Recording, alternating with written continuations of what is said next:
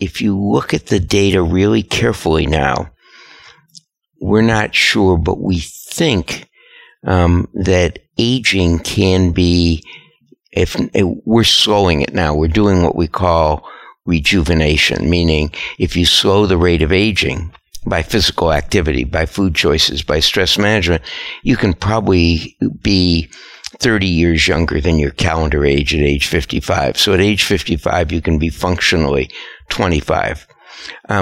But we're undergoing, there's a real sense in the aging community. The amount of money in aging research is now has now logarithmically expanded for about 25 years, and that's beginning to turn the concept of what aging is, the research is, to the point where maybe we can get much younger than our calendar ages.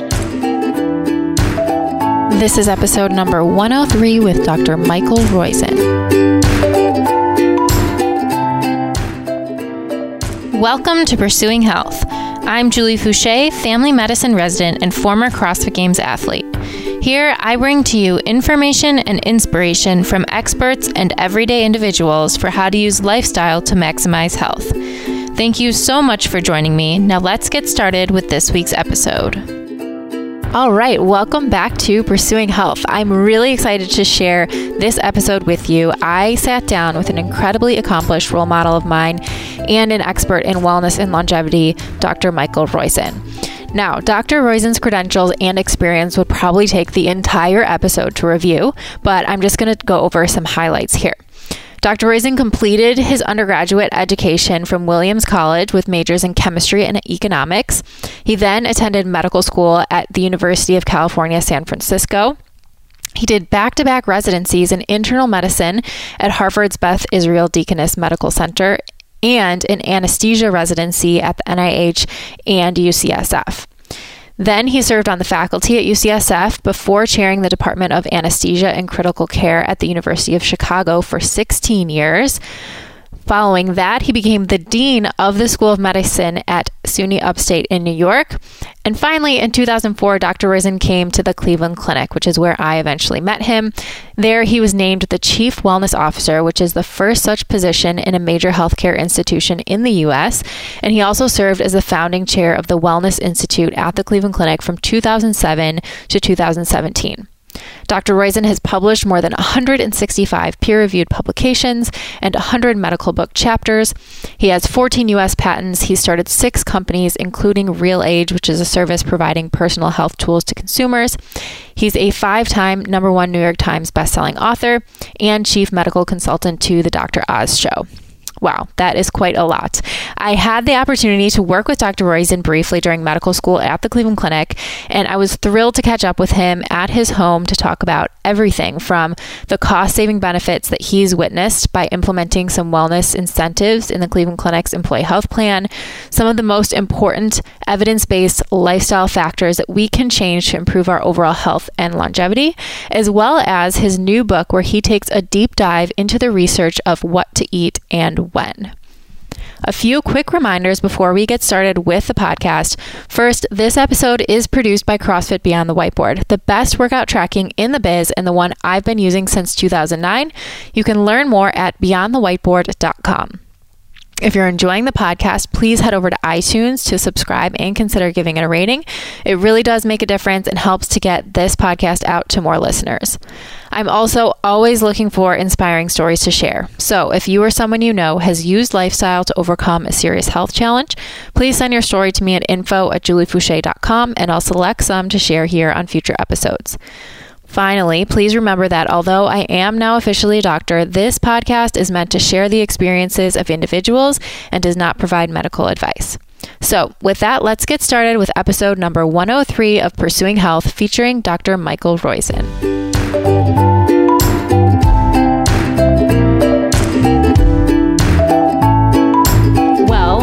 Welcome to Pursuing Health. I'm really excited to be here with Dr. Mike Roizen, and thank you for welcoming me into your home, and Happy New Year. Thank you for coming here. Happy New Year. It's great to see you. Yes, it's great to see you too.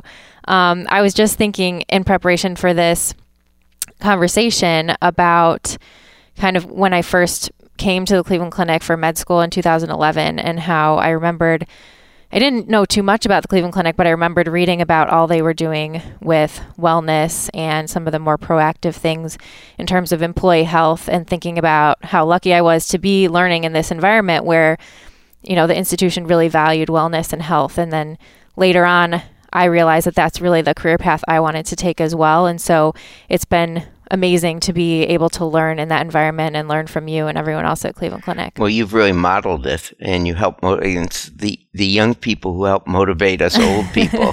But I should just put in a plug for what we've done, because wellness was tried to be killed for, if you will, 3 years in a row by the chief financial officer or that group because it was a cost and not saving money. But now it saves, I don't know, we have avoided spending over $660 million. That's incredible. $180 million. It augments as you get healthier, which is what Pursuing Health is all about, right? Getting people healthier to stay healthy. And that's really, 6% had what we call 6+2 normals when we started in 2008. It's now 43.6% of those who participate. So huge change, highest group that we can find in the nation. And that's why it's saving this year so much money. Yeah. And so you're talking about the employee health program, which is, I think, you know, one of the, as far as the Cleveland Clinic goes, I think it was the first hospital, if not one of the first, to ban smoking on campus. It's the first large one we weren't the first to ban smoking on campus. We were the first to really exclude it from our environment. In other words, people had always said not inside the building, and they were smoking within 20 feet of the building. We took over the 16 by 5 block area, and similar at all the other places, we took over that policing of that. So no place in the 16 by 5 block area. And we were really the first large one that didn't hire smokers. Wow. And then it went even further to, you know, getting rid of sugar sweetened beverages, to, you know, changing the food in the cafeteria, getting rid of trans fats, which now a lot of other hospitals have followed suit and are doing that as well. But really, it's the law in the United States now. Yeah. So but anyway, but also the first one that we had free, if you will, fitness centers for all of our employees, and give them a reward. So I say we've not spent $670 million through 2017. It's probably another 150 or 170. We haven't done the calculations in 2018. But in fact, in addition, the employees have had someplace over $50 million in reduced premiums, plus another ton of money they've saved in copays, et cetera. So it's giving back to the employees not only their health and fewer disability days, fewer sick days, but in addition, real money.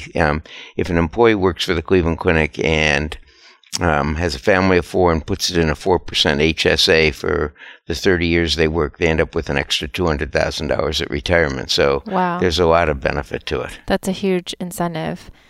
So can you just explain for people listening how that works? So essentially, employees that are part of the employee health program, they can, every year they have to meet certain... It's a voluntary program.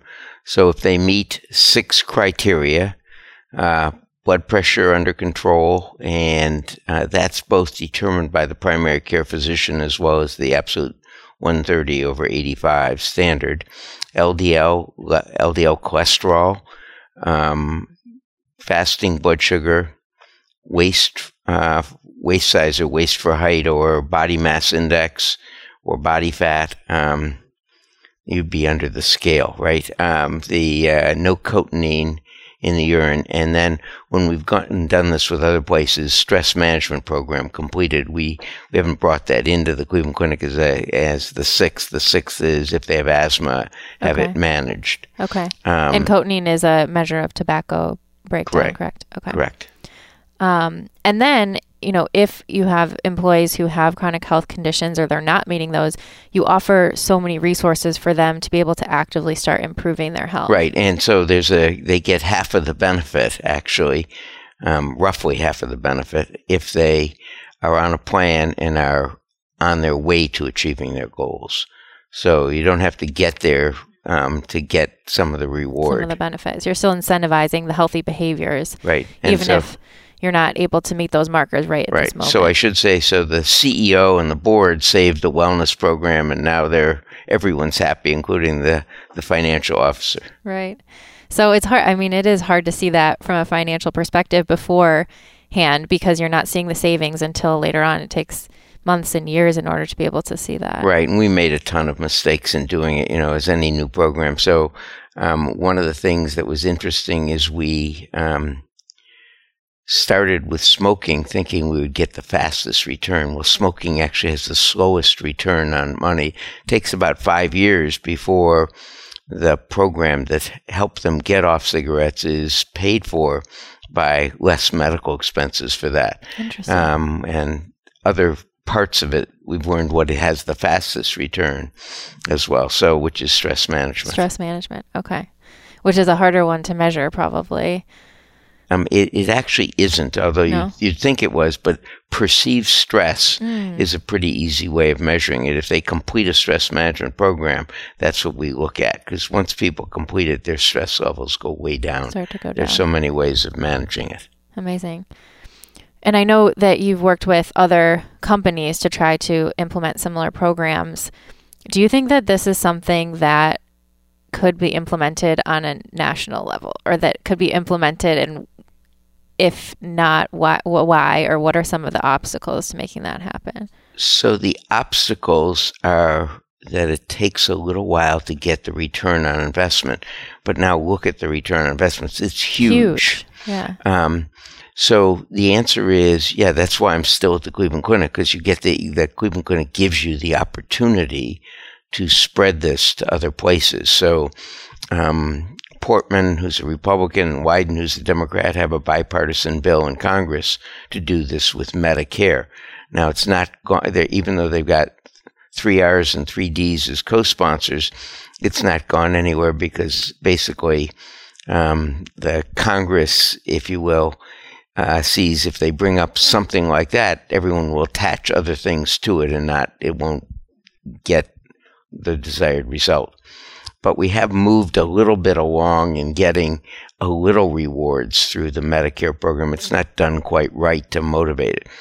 My guess is over the next several years, we'll get to do this in several states, such as the state of Ohio and maybe the state of Illinois, and some parts of Tennessee have already spoken to us about doing this. And if we can get there and get there, both the buy-in and the buy-in of all of the contract parties, then we can really see if we can do this. And we have to do it, because if we don't, medical costs are, the number of people doing CrossFit programs and pursuing health that way is just not enough. Right. We're going bankrupt, our country, with all of these medical costs. So correct. Well, that's exciting. And to think that, if you can get a few more states involved and get more data and more buy-in, then hopefully more will follow suit. So right. That's very exciting. Yeah, that's the goal. Well, as you know, I try big, hairy, audacious goals. Well, it's clearly working out. Actually, as I was looking through some of your many accomplishments preparing for this interview, it's kind of mind-blowing, the different things that you've accomplished and how many different almost careers you've had over the course of your life so far. And, in anesthesia, and then even at one point as the dean of a medical school. But then you've kind of settled into this area of wellness in the recent years. And so I'm just curious, first, what brought you to medicine in the first place, and then how you ended up realizing the importance of wellness and kind of dedicating your life to that. Yeah, so medicine in the first place is really easy. When I was 9, I felt like I was going to die. I had a strep throat or strep infection, and a pediatrician came to the house, gave me a shot. I think it was streptomycin in that era, or penicillin. Yeah. And in a day, I was feeling great, and I said, "That's what I want to do in life. That's amazing. You can get paid for helping people feel well," and so that changed it. When I got into anesthesia, I got this is a somewhat of a funny story, but it's true. I got asked to be 1 year out of residency or out of fellowship. I got asked to chair or co-chair the section on cardiovascular anesthesia at UC San Francisco. Okay. And the reason I did was because no one wanted to work with the surgeons. They were tough. Cardiac surgeons are fairly difficult to work with, at least in that era. But all they cared about was outcome for their patients. And that was what I cared about. So I said, what determined outcome? And we got the database for the entire state of California. I was at UC San Francisco at the time, University of California, San Francisco, and it was age. So I said, more than BUN, more than any other medical factor, more than kidney function, brain function, anything else, it was the age of the patient. So the same patient undergoing aortic reconstruction who is 75 had 3 times the complication risk of dying who is 65, everything else being equal, 9 times the 55.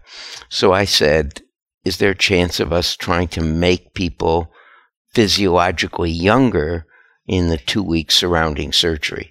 Wow. And so that's where this started. And it was trying to get people younger and motivated.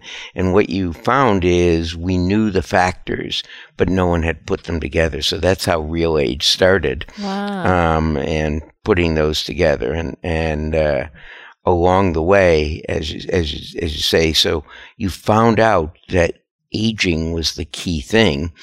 And if you look at the data really carefully now, we're not sure, but we think that aging can be, we're slowing it now. We're doing what we call rejuvenation, meaning if you slow the rate of aging by physical activity, by food choices, by stress management, you can probably be 30 years younger than your calendar age at age 55. So at age 55, you can be functionally 25. Wow. But we're undergoing, there's a real sense in the aging community. The amount of money in aging research is now logarithmically expanded for about 25 years. And that's beginning to turn the concept of what aging is, the research is, to the point where maybe we can get much younger than our calendar ages. So we don't know whether you're going to be able to reverse or just keep it where it is. So that's where, that's how I got into the whole concept by looking at what is happening, what data we had. It is, you realize that the potential for human beings, for human capital, if you will, for us living healthier, longer, with less disability and a less medical cost is really there now. That's amazing. And I did the Real Age questionnaire this morning because I was curious, because I actually just had my 30th birthday, which was a big milestone for me, and found out that my real age was 18, which is kind of exciing, but it also made me think, so we should say to your husband that he's rocking the cradle. Well, I don't know what his real age would probably be younger than that. Who knows? But so taking that survey made me think about a lot of different things and my own health behaviors. So when you put that together, when you think about helping someone, decrease their kind of biological age, what are some of the most... You can use the term real age. Real age, their real age.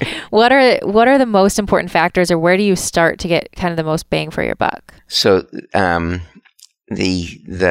two most important are stress, which is a 32-year effect. That is, wow, when you have 3 major life stresses in the same year, if you don't modify it, you're the equivalent in disability and death rate of 32 years older.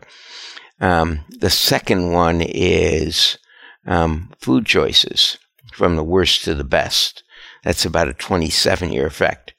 Third is, if you will, physical activity. And fourth is toxins in general, like tobacco. Okay. But physical activity is one that people... in fact, this year, the Cleveland Clinic data exactly confirms our data from whatever it was, 1999 when we first published it, that it's about a 10-year effect. And that is from being a couch potato to being not being the most fit, but doing the minimum for maximum benefit in fitness. We don't have, except for one data point, the Cleveland Clinic's this year, we don't have where intensity beyond that makes a difference. But this year, the data is pretty good that it does, but it's only one study. So we use 4 studies in humans, but the Cooper Clinic, the alumni data from Penn, from Harvard, our own Cleveland Clinic data all show that getting to 11 MET capable when you're 55 gives you a 10-year benefit. Now, whether you get more benefit if you can do 15 or 16 METs or whatever, we don't know, except in one study where it gave you another 2 to 3 year benefit. So it may be that the human body, we just don't have enough data points on that, waiting for people to age that well after they get in. But it may be that intensity matters in addition. But anyway, it's those same things that we use on the outcome data for the 6 normals. Yeah. We didn't choose those randomly. We got those from the Medicare. The reason we have those is we looked at the Medicare database, and those made a difference to how long and how well people lived. So when it comes to physical activity, you talked a little bit about intensity, but can you talk about the importance of getting regular, dedicated physical activity or exercise versus being active throughout the day, or kind of like getting your steps versus doing 30 minutes of aerobic activity or strength training activity? Yeah, we don't have real good data on that because you'd have to randomly allocate people to those different groups to get it. But what we have is that if you look at any physical activity, saying, what does just walking do? 10,000, and 10,000 isn't more than 20% than 8,000. It's much more than that. 10,000 breaks down insulin resistance. Conversely, 12,000 steps a day doesn't get you much more than 10,000 in general activity, because it is 10,000 that breaks down. It changes metabolic functioning. But in any case, walking gets you about 4.8 of the 10 years. Okay. So just by getting people off the couch, which is obviously a start for many people, gets you a huge benefit. It gets you 4 years younger, 5 years younger.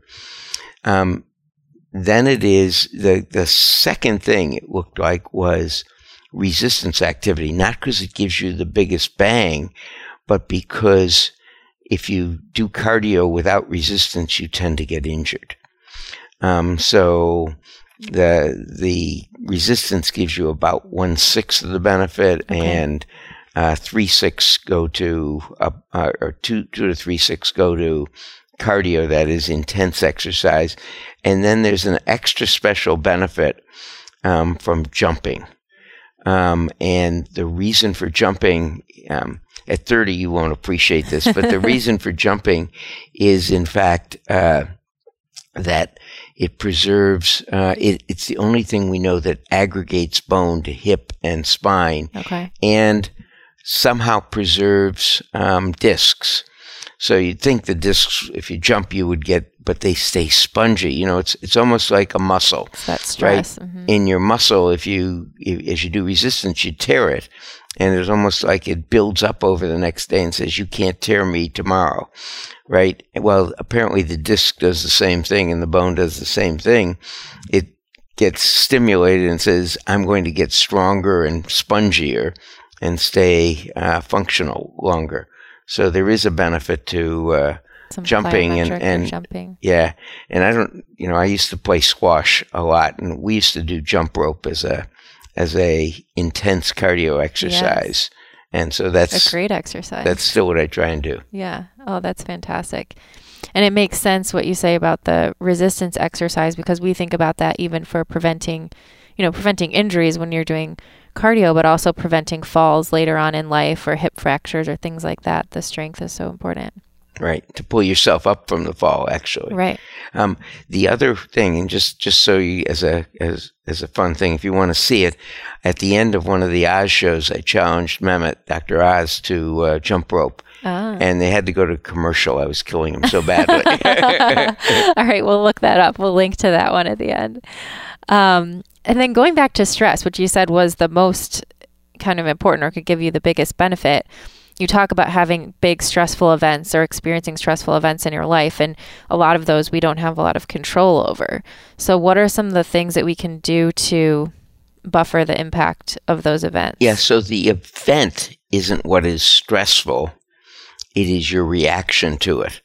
And the big stressful events, a marriage, forced to move, having a child, the ones you'd expect, Normal if you will. Those are major life events that change the way you perceive it. And the way you do it is whether it is deep breathing or meditation or guided imagery or progressive muscle relaxation. There actually are 12 different techniques people do. But it's to find one of those techniques that you can do and practice it regularly. So I do deep breathing is mine. And so doing it 5 minutes morning and night is a regular. And then, someone cuts me off in a minor stress, I reach for my belly button and do deep breathing. But the point, and we can teach it easily. So we have an online program called Stress Free Now. If you go to clevelandclinicwellness.com, you can buy the program. It's about $50. But it goes through all 12 techniques, and it's wonderful at helping people learn one of the techniques and practice it. Definitely. And I did that program when I was in med school, and we were working on the research project together, actually. So yes, it's a very good program. Which is funny. We, just as an aside about the way that we probably first met was when I was in medical school. As part of our program, we all do a year of research.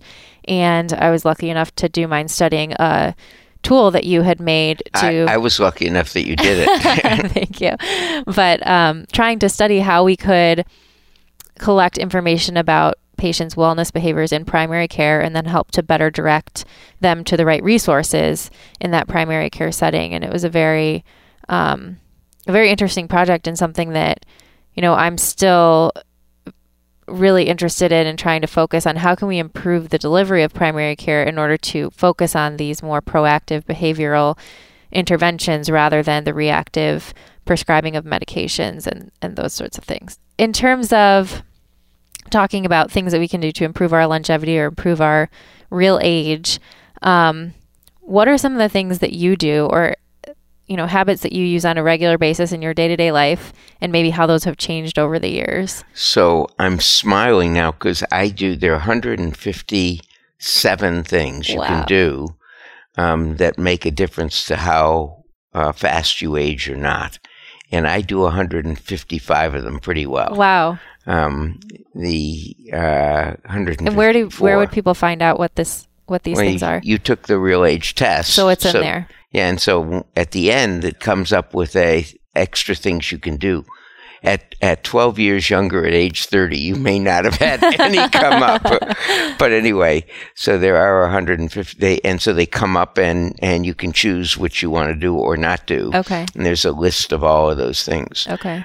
But the two I don't do perfectly are manage stress and sleep. Okay. But everything else I do pretty well. So, in other words, I do stress management. I do, and we'll end up getting the Wen Lei into the program, but it's not there yet. Yeah. I do, food choices are pretty darn good.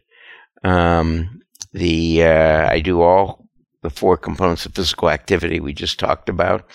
I don't smoke. Those are the big ones. I do take all the supplements and medications that have been shown to make a difference in your rate of aging. So when it comes to it, I my blood pressure, I'm knock on some wood. Well, tell people what is your real age and your chronological age. So I'm 72 now, and I'm 52 real age. That's so I'm incredible. About 20 years younger. I'm a little more than 20 years younger. That's amazing. So anyway, but yeah. So I want to get into some more details about, so as far as your exercise routine, I know I've seen your treadmill desk before in your office, but and what if you else? go right above here, I offer you have that one to at home too. Well, it's not a treadmill. It's a regular treadmill. Okay. And there's a a Schwinn bike, and a set of weights, there you go. And a rowing machine. And so those are things I don't know if you know, I played competitive squash and captained the U.S. team in the I did not know. I did not read that Pan American in your Games. bio. Anyway, so the average 5-game squash match was 48 minutes. Okay. So I got in the habit of doing 48 minutes of cardio 3 times a week, even when I'm not playing squash. So that's what I do. So Wednesday evening, Saturday and Sunday, I do those. And when I'm on, today is a vacation day, and so every time I get a vacation day, I do it as well. And then I do weights twice a week. I do jump rope every morning, and I don't go to bed other than last night without 10,000 steps. So if you look at my you can see I've got 16,000 so far today. Already today, wow! And that's one of the few times but I just made 10,000 that day. So I won't. I'll try. I'll get 10,000 one way or another every day. And I might miss 3 days a year. So that's consistency. Yeah, so that's what I do for physical activity. Very good. Now, I promised myself that someday I'll get back to squash because I love the game. But if as you probably will experience, if you're a competitive athlete, if you are not do not have the time to train for it, you still try and do it competitively, right? And it is your body says you're not ready for it, right? Yes, I'm starting to experience that myself. Yes, definitely. It's a different type of training. Yeah. So even when I was dean at SUNY Upstate, I would play with the Cornell squash team. I was still good enough to compete with the number 1 and 2 guy, but unfortunately I didn't have time to compete with, to keep in shape. So I'd come home after those matches on Saturday, Sunday, and my wife would think I was need an ambulance to get me to the next, you exhaust whatever muscle reserve you have, and you need a few days to recover. Yes. So well, that's an interesting point though too, and I think a lot of people listening can relate with the difference between short-term performance goals versus long-term health goals, and how maybe you shifted at some point. You gave up that competitive environment, realizing, okay, I want to do exercise in a way with my long-term health in mind. Right, but with the goal that I am when I get enough time, when I retire, when I do whatever I'm going to do in my next phase of life, to carve out enough time to play competitively again. That's amazing. So they have age groups, and so you can do that. Oh, that's incredible. I will love to come watch that. That would be great. So, I play. There's a thing called Metro Squash, which is underprivileged kids being introduced to it as a way of introducing discipline, and so they invited me, and I could stay with the best kid for 7 points. And then, wow. And then that's still pretty good. Then I was exhausted. Oh, that's good. So you also mentioned, stress is something that you could maybe do better at, but you do some deep breathing. So what does that practice look like for you? So for me, it's just, I literally put my finger on my belly button. So you can do it. I decided I had to do something that I could do with my eyes open, because a lot of my stress is, and this started in California. If you live in San Francisco and drive in San Francisco, you need something for stress relief or the behavior of others. Yes. And so I would put my finger on my belly button and just practice deep breathing. And sometimes I close my eyes and do it, but normally it's just breathing in through the nose and out through the mouth, but concentrating on how your finger is moving. Your finger should move away from your body. Most athletes will do that. So I would think most people who are listening to this podcast will do that. But that diaphragmatic breathing. But most Americans don't do it. Now, we all do it when we're born, but we don't do it. So It's just practicing that. And so, but it's focusing so much on breathing that you can't focus on anything else. Mm-hmm. And do you do that at other times of the day, or just when you feel some stress coming on? I do it morning and evening as a routine to keep the practice up. Got it. But it's only 5 minutes. It doesn't take very long. It's 5 minutes. But it's the consistency again that helps you build that muscle, right? I suppose, yeah. Yes, it is that helps you build the practice so that you can pull it out when you need it. Yeah. You mentioned also taking some supplements and medications that have shown to improve longevity. Can you talk about what those are for you? Yeah, so there are, I call it 8 plus 4 plus 2 plus 1. So the reason there are 8 where there's enough data in humans that it makes a difference to longevity, starting at certain times. There are 4 that are probable that have low risk. Okay. There are 2 where there's substantial risk, but there's probable benefit. And then there's 1 coming along that we don't know how it will occur. Okay. But the FDA just approved, it's now a year and a half ago, the first studies on drugs with aging biomarkers. So, meaning the FDA is set up to look at gastrointestinal drugs and gastrointestinal disease and the modification of it with drugs. They've never been set up to look at something like aging, because aging was never considered a disease. Right. But maybe it is a change. And so they're studying NADR and metformin are the 2 that are now under if you will, IND in that area. But at least as I understand it, but the things that have been shown is simple things. So a multivitamin morning and evening, half of one morning and half of one in the evening. And if you look at the 10-year data, which the headlines would show when you were in the beginning of medical school, throw away your vitamins, it's useless. But in the 20-year data, it showed a 25% reduction in cardiovascular disease and a 20% or 18% reduction in all-cause cancer mortality. And is that better to split it up morning and evening? Or yeah, because you want to stay, that's a theoretic better. No study has been done on it. But the reason is because the water-soluble ones you will urinate out in 12 to 16 hours. You see that with a change in color in your urine. So that's why it's probable. But in any case, the 20-year data is done by the same investigators who did the 10-year data, but it didn't get sensationalism because it was continue your it's not a very, very good headline. Yeah. The second one is vitamin D3 or D2, D3. It's to get it to a level of 50 to 80. The third is calcium and magnesium. The fourth is a baby aspirin morning and night.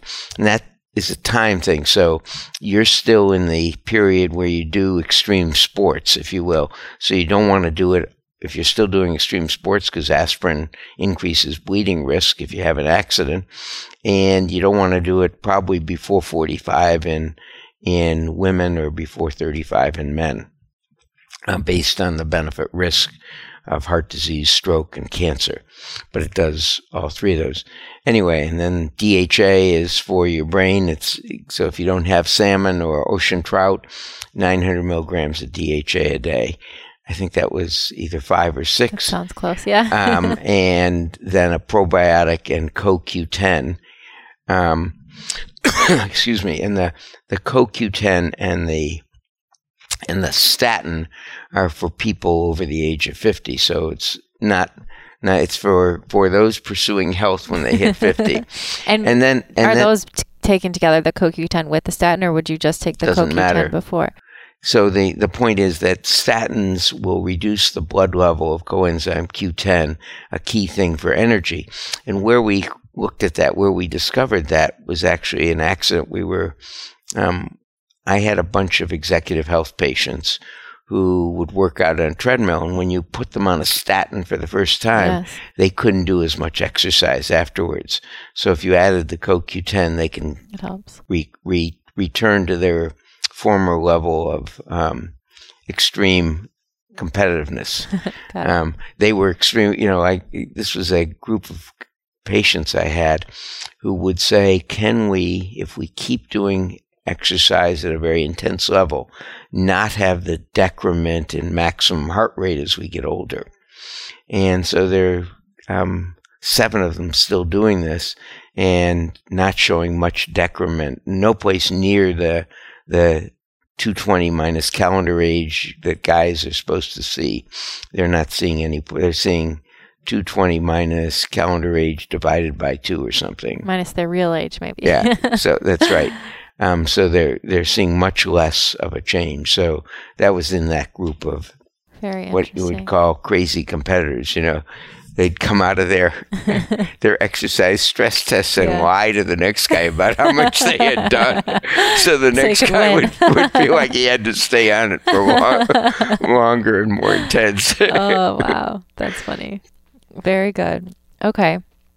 Then I want to start getting into nutrition, and I want to start talking about your new book, which is out now. It just came out today. Just came out.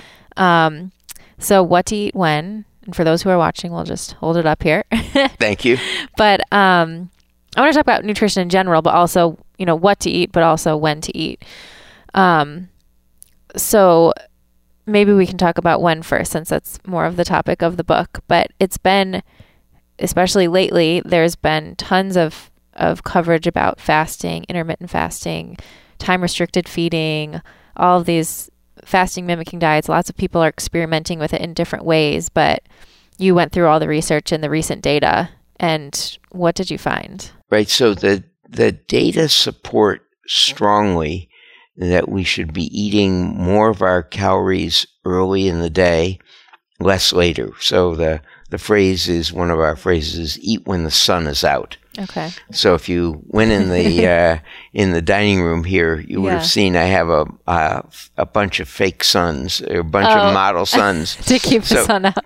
No. To go on it's actually to go on TV programs that we're going to go on, as a prop, if you will. So you want to eat when the sun is out, and if you need one of the things in that lamp to eat with, you shouldn't be eating at that time. It's an easy way to think about it.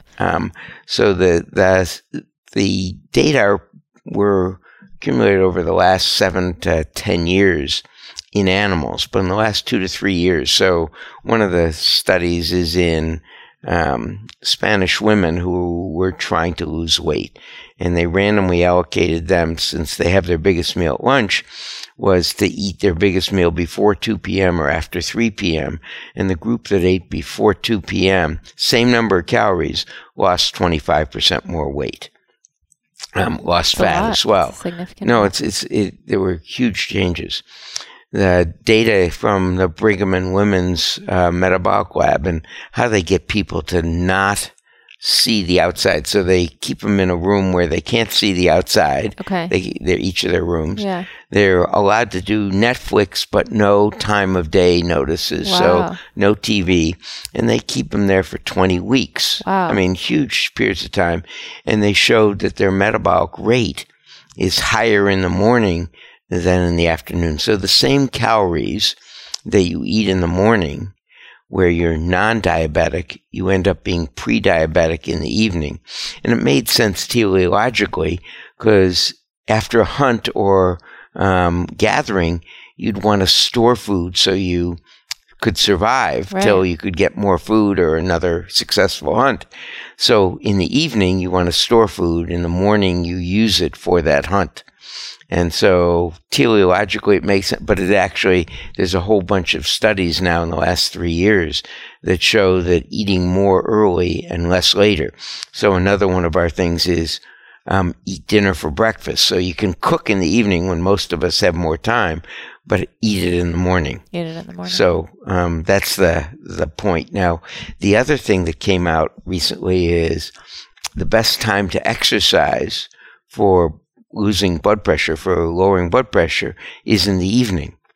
And why is that? It's probably because it's a way of increasing your metabolic rate and not gaining weight by exercising in the evening. Now, we always say to people, exercise whenever you feel like it, so that you'll actually do the exercise, because so few Americans do, if so few of the people of the world do exercise. So do it whenever, but if you can do it anytime, the evening is actually a way of increasing your metabolic rate if you're not going to eat the one way. But one of the things in the book is how to switch your eating pattern from evening eating to morning eating, or to morning and lunch eating, and it's pretty easy. It turns out, if you do it cold turkey, if you make it about 4 days, you lose your hunger because you're eating in the morning. But if you do it the gradual way that we show in the book, it's just as easy to do. Pretty easy.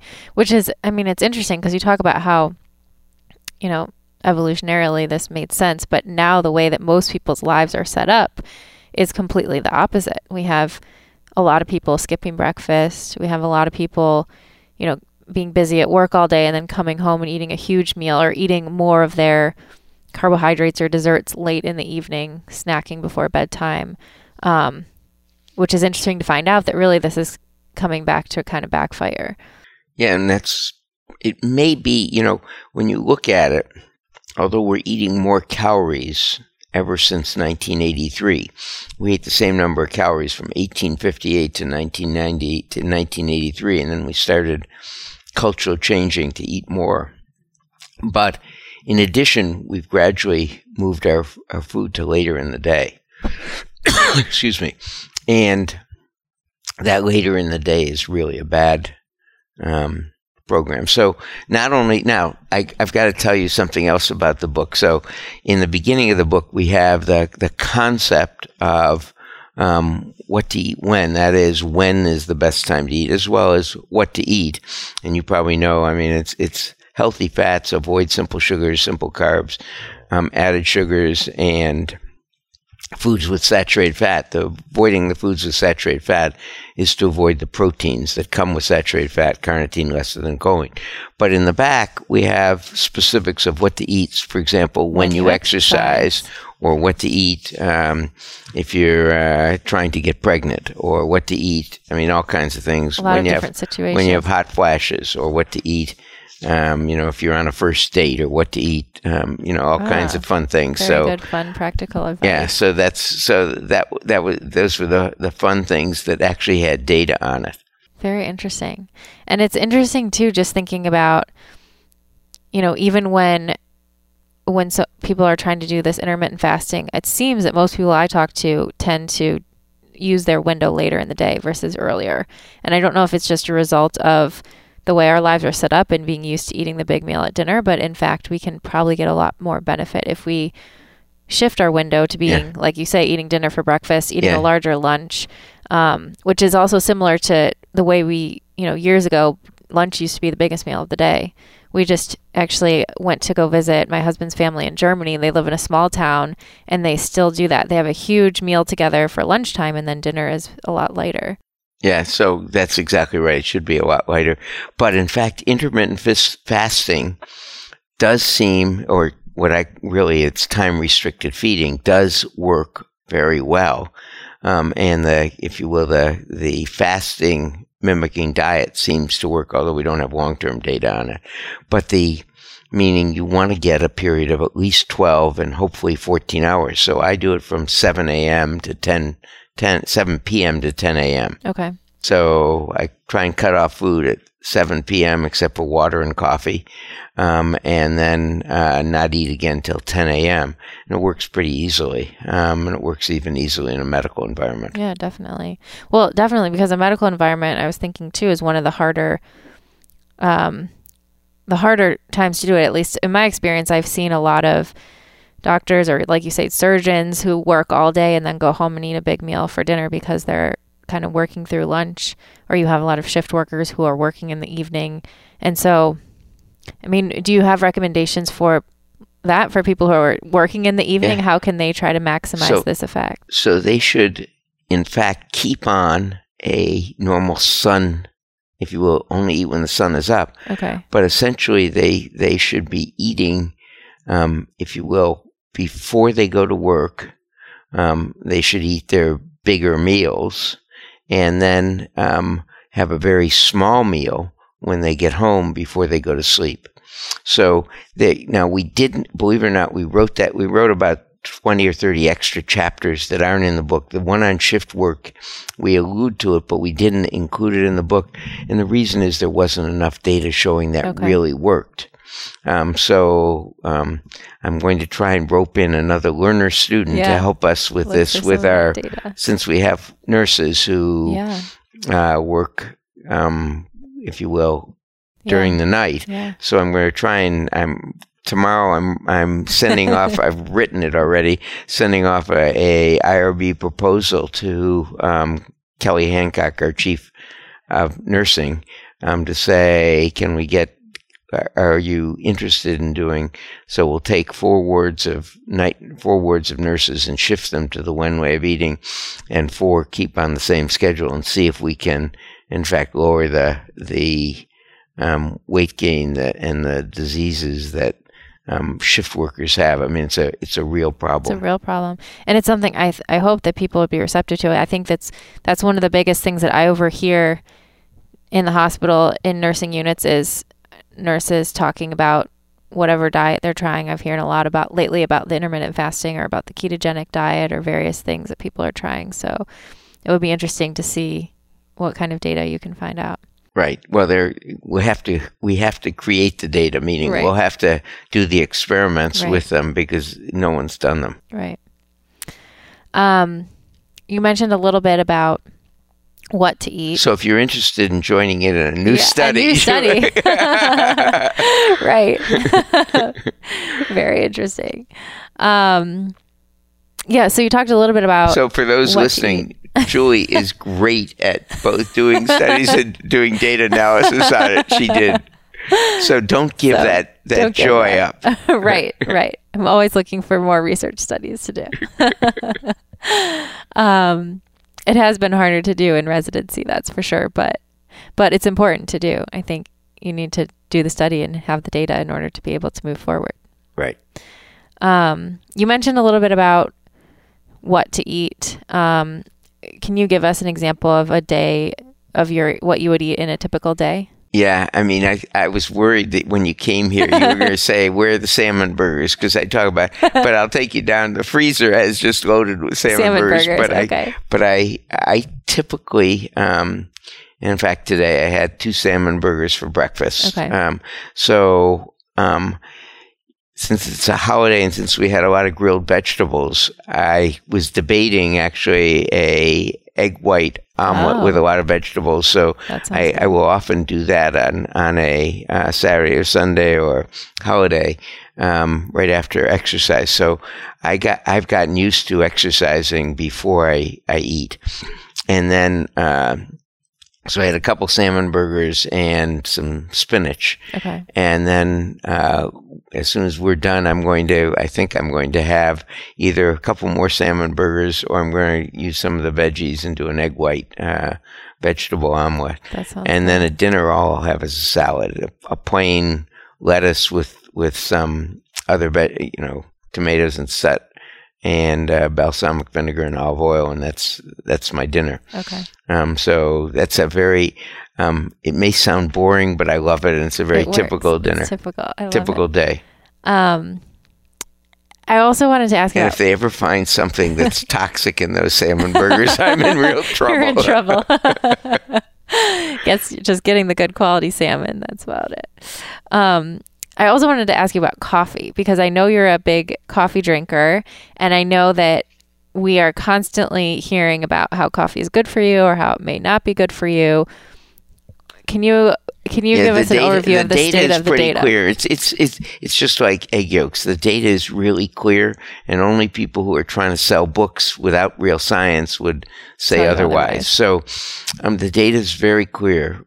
If you're a fast metabolizer of coffee, 82 to 88% of Americans are. Okay. How do you tell? You have a cup of coffee like this, regular roast, and this is 12 ounces. Okay. If you can have that in an hour without getting a headache, heart arrhythmias, abnormal heartbeats, gastric upset, or anxiety, you're a fast metabolizer. Okay. For fast metabolizers, the more coffee you have, the better. So 6 or more cups a day, you decrease Parkinson's risk and Alzheimer's risk by 40% or more.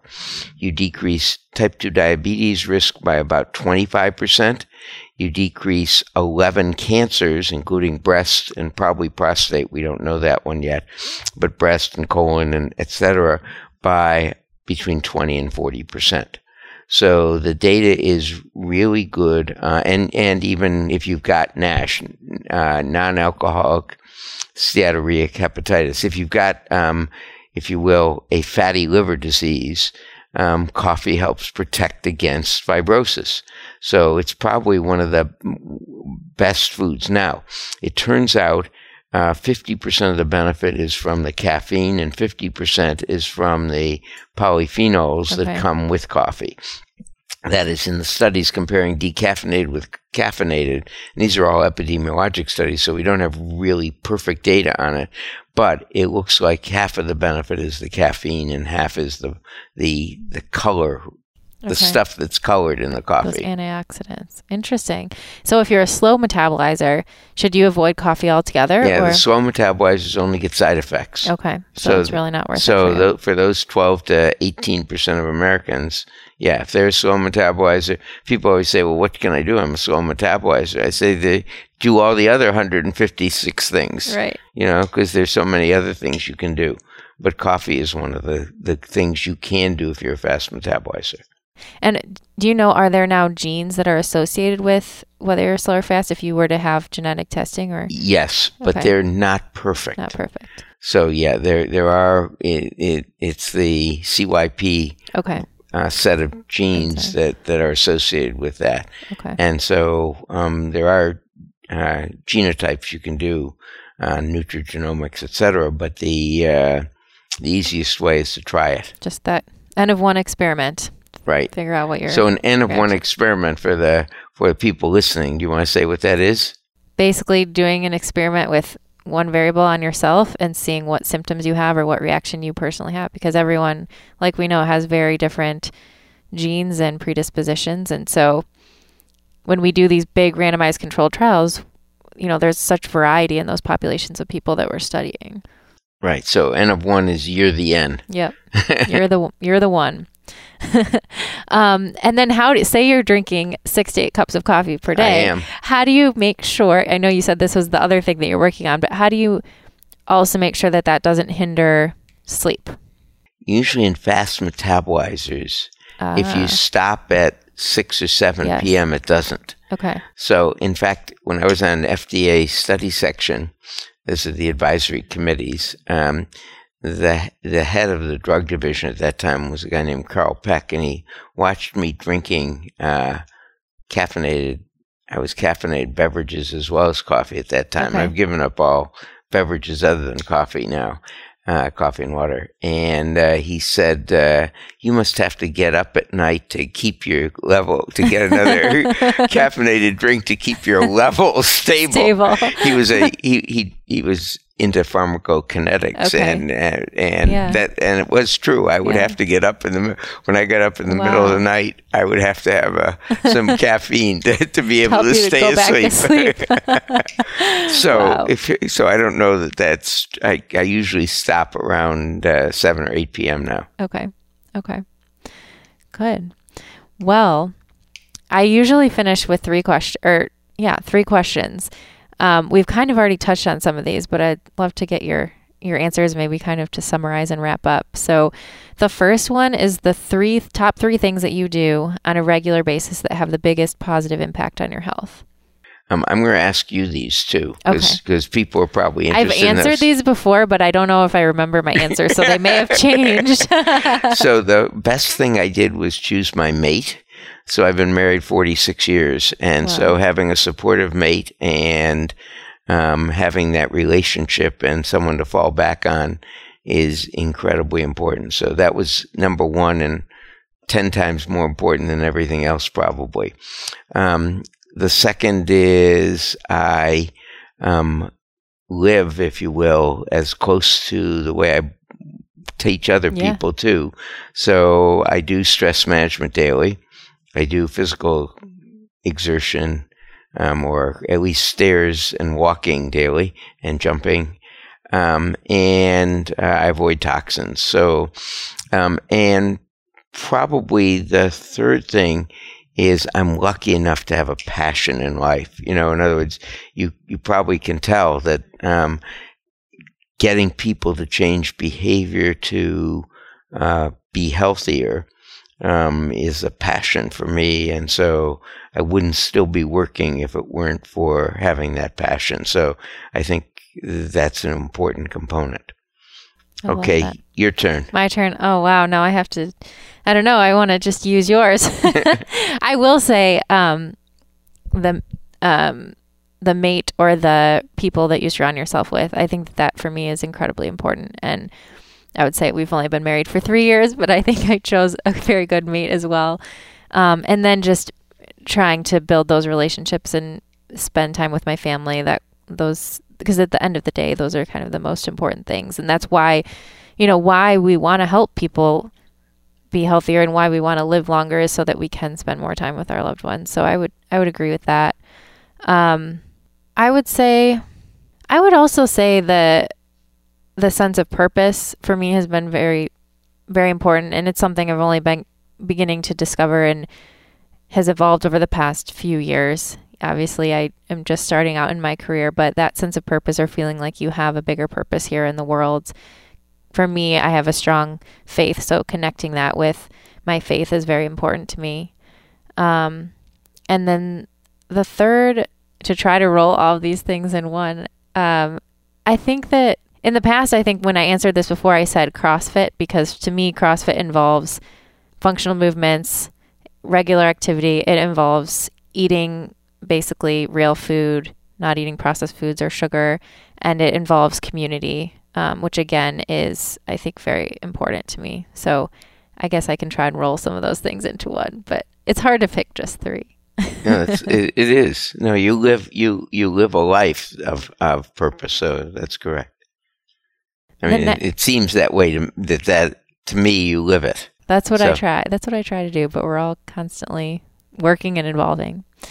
The next question is one thing, which you kind of already answered this, one thing that you know would have a big impact on your health, but you struggle to implement. So you had mentioned stress and sleep. Can you elaborate on that a little bit more? Well, it is when you're taking on a big, hairy, audacious project that people, there are a lot of things you have to move to get those done. And sometimes you can't. So, for example, in our project, I couldn't get that implemented totally, even though I strongly believed in it. And you have to, if you will, push and keep pushing. So I think the stress is part of that passion of changing things. And sleep is one where I used to love to stay up and watch the Daily Show, the comedy of the Daily Show. Yeah. So now I play it the next day. So I now try and go to bed an hour earlier. Okay. Because my wake up time is the same every day, right. So I try and go to bed an hour earlier to try and get that extra sleep. So I'm pretty much succeeded in doing that, thanks to the apps of playing the Daily. Now that we can watch TV the Daily Show the next day. That's good. And you bring up a good point. And what about you? Oh, for things that I'm working on, for me now, it's definitely stress management. That's something that I'm really trying to work on. I do a pretty good job with sleep because I just find I don't function well when I don't get enough sleep. But I've done some mindfulness and meditation practices. Right now I'm doing more of like a biofeedback, where basically you're kind of watching your heart rate and trying to keep your heart rate in coherence as you're doing deep breathing exercises. I find that it's a little bit more objective, and it's something that I've been enjoying lately. But just being able to go back to that during the day and not letting myself get caught up in constantly worrying or thinking about things that I have to do or that I want to do, and just being really in the moment, working on what I am working on at that time. So I'm sure it will be a lifelong challenge. Great. No, it always is. But you brought up a good point about the stress and kind of how that balance between managing stress, but also following your passions and your purpose, and how all of these things, balance is kind of important, and you're going to have to give and take. You can't do all 157 things every single day, probably, if you want to, if you want to still function, get enough sleep and do all those things. So it's finding the right balance, what works for you and what's best for your health long term. Last question is, what does a healthy life look like to you? If you're saying what will it look like 10 years from now, or what does it, they're different questions, because I strongly believe that if the listeners make it, the viewers, listeners, whatever we call them, make it to 2030, there's a 90% chance of a real breakthrough in aging research. So I think it's going to be different. If you look at medicine, and you were in 1940, you would have never thought that blood pressure wasn't a major issue in killing people. You would have never thought we would have had coronary artery stents, or we would have had known a lot about the exercise, food, and even medications to prevent that. So I really believe we're on this exponential cusp in aging. So what it looks like today is trying to do as many of those things that make your real age younger, and we'll constantly adapt to some of the studies. So if you will, the data on eating earlier and time-restricted feeding being useful were not there in the year 2000, where they're now there. So I think of it, my concept is having the energy and having the energy and capacity to follow your passions is what I look like as, what I think of as a healthy life. And that involves a lot of things. As you said, friends and family are key. But there's also, I think in 10 years, we don't know whether you're going to just be able to really stop the aging process or slow it dramatically, or whether you're going to be able to reverse it. So I think it's going to be what a healthy life looks like in 10 years may be very different from what it looks like now. Oh, that's exciting. It will be. So it'll be hopefully, very exciting to see. Hopefully I'll be on your podcast in 10 years. 10 years and we'll be talking about it. Right. I love it. I would agree. So I always think about a healthy life as being able to carry out or do what you were put on this earth to do without your health being a hindrance, or without having to worry about your health or your ability to function. I think for me, especially now getting into primary care, just seeing how many people are so consumed on a day-to-day basis by their health problems, they're not able to do the things that they are really passionate about. It's very, it's sad to see, and I wish that we could help more people avoid that. Many of those are, as we started talking, many of those are self-inflicted. At the Cleveland Clinic, as I said, we've gone from 6% having 6 normals to 43.9% or so. So you can reverse it. You can get a do-over. And that's the joy of what you're doing is, and what I'm doing is still trying to, in fact, teach people that, in fact, this is... It's all reversible. Well, a your lot family, of it is reversible. Yeah. You don't have to live your family genes. Whether you turn on those genes or not is what we've learned lifestyle does, and you're living the lifestyle, and it's wonderful that you're living the lifestyle that in fact is not having to follow a genetic pathway of disease. It's a lot of freedom for people once they realize that, I think. Oh, that's a good expression. Wonderful. Well, thank you so much for this conversation. This has been awesome. And we'll have to do it again in 10 years, I guess. I hope so. Thank you. Thank you. Hey guys, thank you so much for tuning into this episode. I loved sitting down with Dr. Roizen and picking his brain on all things health, longevity, and the science behind the timing of our food intake. We would love to hear some of your feedback. Have you ever tried intermittent fasting or time-restricted feeding? What time of day is your feeding window? And have you ever tried eating only when the sun is out? Let us know what your experience has been and keep the conversation going over on social media using hashtag Pursuing Health. Hey guys, for this episode, I have two very special sponsors that are near and dear to my heart. The first of those is the Healthy Self Reset. If you have been following along for the past 3 years, this is a free 28-day kickstart to nourishing your body with real food and movement. It is something that came up from myself, my husband, Dr. Danny Arcuyo, who's also a family medicine and functional medicine physician, as well as one of our very good friends, Bridget Tickmeyer, who's been on the podcast herself a couple of times in the past. We all realize the power of real food and basic movement to really change people's lives. We've been doing this program for the past 3 years, and over that period of time, we've helped thousands of people to understand the power of food, to change their relationship with eating, and to really make an impact on their lives. And we hope that this year you'll be able to join us too. You can learn more at www.healthyselfreset.com. Again, it's a completely free program. You just enter your email and you'll get access to tons of resources, including weekly meal plans, amazing recipes designed by Bridget herself.